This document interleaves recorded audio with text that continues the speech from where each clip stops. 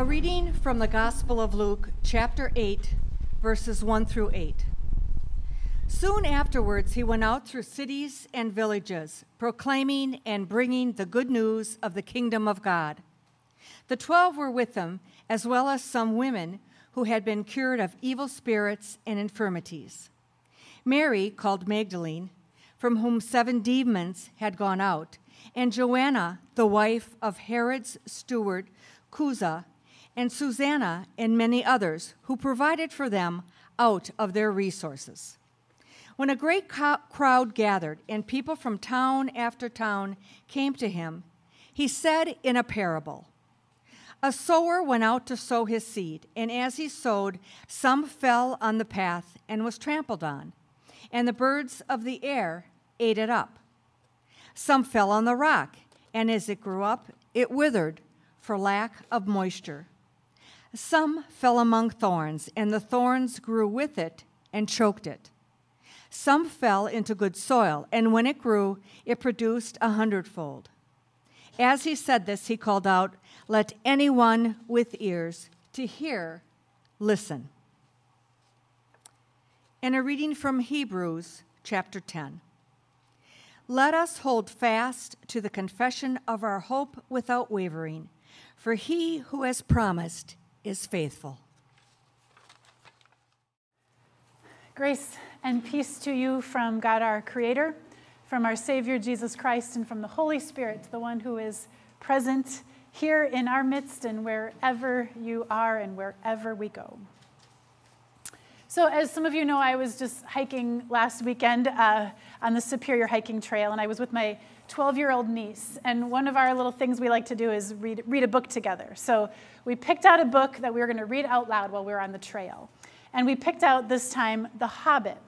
And I hadn't read it before, and neither had she, and so it was super fun to be on an adventure, reading about an adventure. And since we've been finished and back home, I've been thinking about this book a lot. Here is this hobbit, Bilbo Baggins, and he loves his nice little predictable life in his hobbit hole. He likes it just where he is. And then he gets suddenly swept away on this adventure with 13 dwarves and a wizard. And they go through all these just unimaginable adventures with goblins and trolls and wolves and all these things. And just about once a chapter, there's this epic adventure. And then there's also this moment where Bilbo goes, "Oh, I just wish I was back home." Right? He's just always wishing he was back home in his cozy little hobbit hole. And I'll tell you what, I can relate to that. I don't know about you. Not this otherworldly adventure of dwarves and wizards and all of that, but the nostalgia that comes when life gets a little bit unpredictable or uncertain or just shaky. And there's this moment where I want to go back, maybe to when I was 12 years old, when life was a little more predictable, when the list of things that I could count on was longer than it is now. Maybe if you wander back in your own mind, you can kind of create that list from, 10 or 12 years old. Here's the things I knew I could count on. I mean, I think of things like the bus was always at the top of the driveway, right? My mom was always like waking us up, and we were always trying to stay in bed a little bit longer. I think about when I got on that bus and we'd drive into town. My grandma lived in this little greenhouse right on the bus route, and every morning she'd be in the window of her little greenhouse waving to us, and we'd be in the bus like waving back to her. I mean, I could count on that. I could count on a fight or two with my brother. I could count on my dad being out in the field, and we'd have to wait for supper until he would come in and it would be time to eat. I mean, it's nice to have this list of things you know you can count on. Now, perhaps you can also remember a time or an incident or a moment when that changed, when you suddenly had this kind of new understanding of the world, that this list isn't going to be the list forever. Maybe it was a big world event. Like for me, it was when the Challenger exploded in 1986, or the World Trade Centers in 2001. Or closer to home, my understanding of that list kind of got rocked when I was in 6th grade, and I could count on my grandma waving in the window, and then she died. And I didn't have that really predictable wave anymore. The older we get and the longer we live and the more people we know and the more experiences that we have, we get to know how this human life of ours is ever changing, right?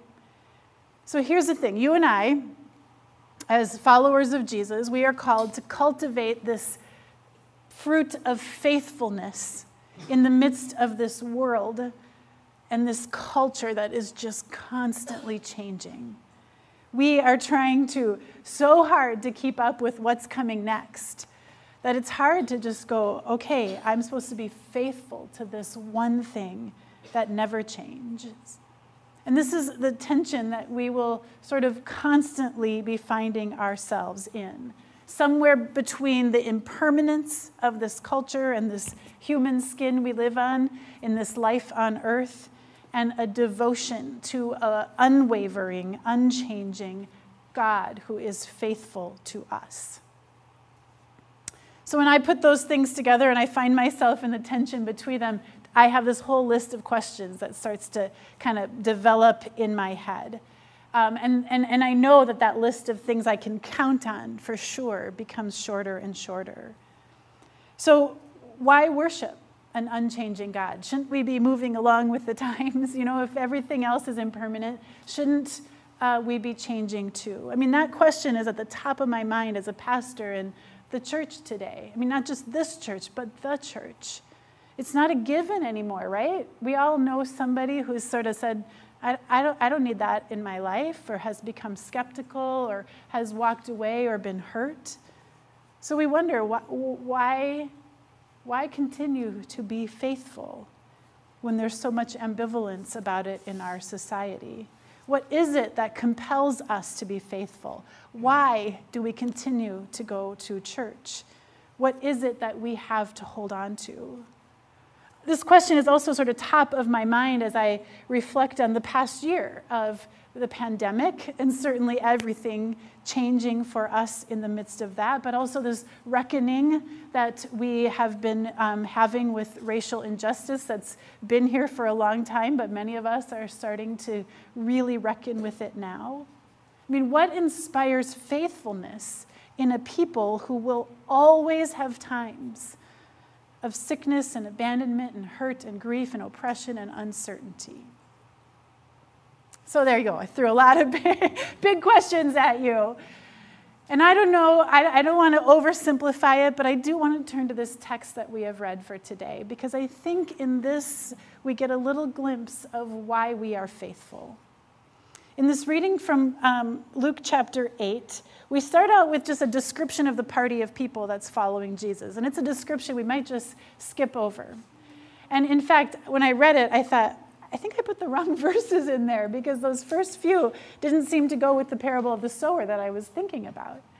But then as I read them, I thought, no, we can't skip over this list of people, because we think Jesus is just walking around with the 12 disciples. But here in Luke chapter 8, we get this introduction of all these different kind of diverse and randomly assorted group of people that's following along with Jesus. There's several women, people who have been healed from diseases. There's one that's associated with Herod's court. So it's just this really interesting mix of people that's going around with Jesus. And their task is to proclaim good news to people. And with that little group of people and a gathering crowd around, Jesus tells this parable. And it may be familiar to you. It's the story of a sower who goes out and throws seed and sows seed. Some falls on rocky soil, some on thorny and weedy soil, and then other on good soil. Now, I find it interesting as sort of a farmer myself, in a small way, backyard farm, right? That this sower isn't a little more careful about where the seeds are being thrown. I mean, if you know the seed grows best in good soil, just put the seed in good soil, right? But this sower is just throwing it all over the place, hoping that some seeds will land in a place where they can grow. And I find that fascinating, that here we have this ragtag group of people following Jesus. many of whom we wouldn't look at and go, oh, now there's some good soil, right? And Jesus continues to throw the seed, to plant the good news. I read in this parable that God continues to be faithful to us, to see what is good and whole and worthy and holy in us, even when we can get sort of overwhelmed by the weeds or by the thorns or by the rocks, even when the things that we can count on put us off in maybe less than good soil. So this sort of odd group of followers that listened to Jesus that day grew. And many more people wanted to hear about a God who was liberally throwing seeds every which way, believing that they could grow. Their numbers began to grow, and people began to worship and pray together, and they would eat together, and they would share their resources together. I mean, there's this just really idyllic picture in the New Testament about how this group of followers began to become community together and be connected to one another. This faithfulness was inspired not because life became perfect or predictable when they began to follow Jesus. They were faithful even in times of pain and oppression because they knew a God who would be faithful to them. Not because life was perfect or predictable, but because God in all times was faithful to them. We know that as the New Testament goes on and as the followers of Jesus continue to be following today, the followers of Jesus will experience conflict. They will disagree with one another. They will go through loss and fears and uncertainty and grief and temptations. We are human after all, right? The world keeps changing. Yet God, the sower of the seeds, keeps throwing them faithfully onto us. So what I appreciate about these followers is that they practiced their faith in the same ways, many of the same ways that we do today. They came together to a place of worship, to be together and to worship God and to speak about a God who is faithful. They prayed together, trusting that God was listening and responding. They received Holy Communion together, believing that this meal would somehow strengthen them in their faith. But they also then took that faith back into their homes. When they went back home, they found that they could be generous in their community because of who they were called to be. They found that they were sharing with neighbors out of their abundance. They found that as they interacted with one another and in the washing of the dishes and in the planting of the seeds, that God was there alongside them in their work, in their worship, in their growing, and in their whole lives. This group understood that in the midst of extraordinary change throughout the course of human life, the Holy Spirit continues to work in us in big ways and in small ways, in fantastic ways and in really ordinary ways. And so as we live and move and practice our faith on this day, in this place, but also as we go back out into our homes and into our world, the Holy Spirit continues to move and stir among us. And in many ways, this is the reason for this whole sermon series this summer, is to go, here's the way we can practice our faith, not just when we are together, but when we go out into our world as well. The more we are able to watch for God at work in the world around us, the more we will find this faithfulness being cultivated and growing in us. I really like this Celtic tradition that is famous for just really simple prayers by ordinary people about everyday life. The Celts specialized in prayers for sort of mundane matters. And I wonder if just thinking about it in this way would help us to kind of cultivate these gifts of the Spirit. The Celts remind us that we meet God in both the very sacred and in the mundane. And so they had a prayer for getting dressed, a prayer for going to sleep, for waking up, a prayer for when they would light the fire. They prayed for birth and for death, for healing and protection, for hunting and herding and fishing and farming.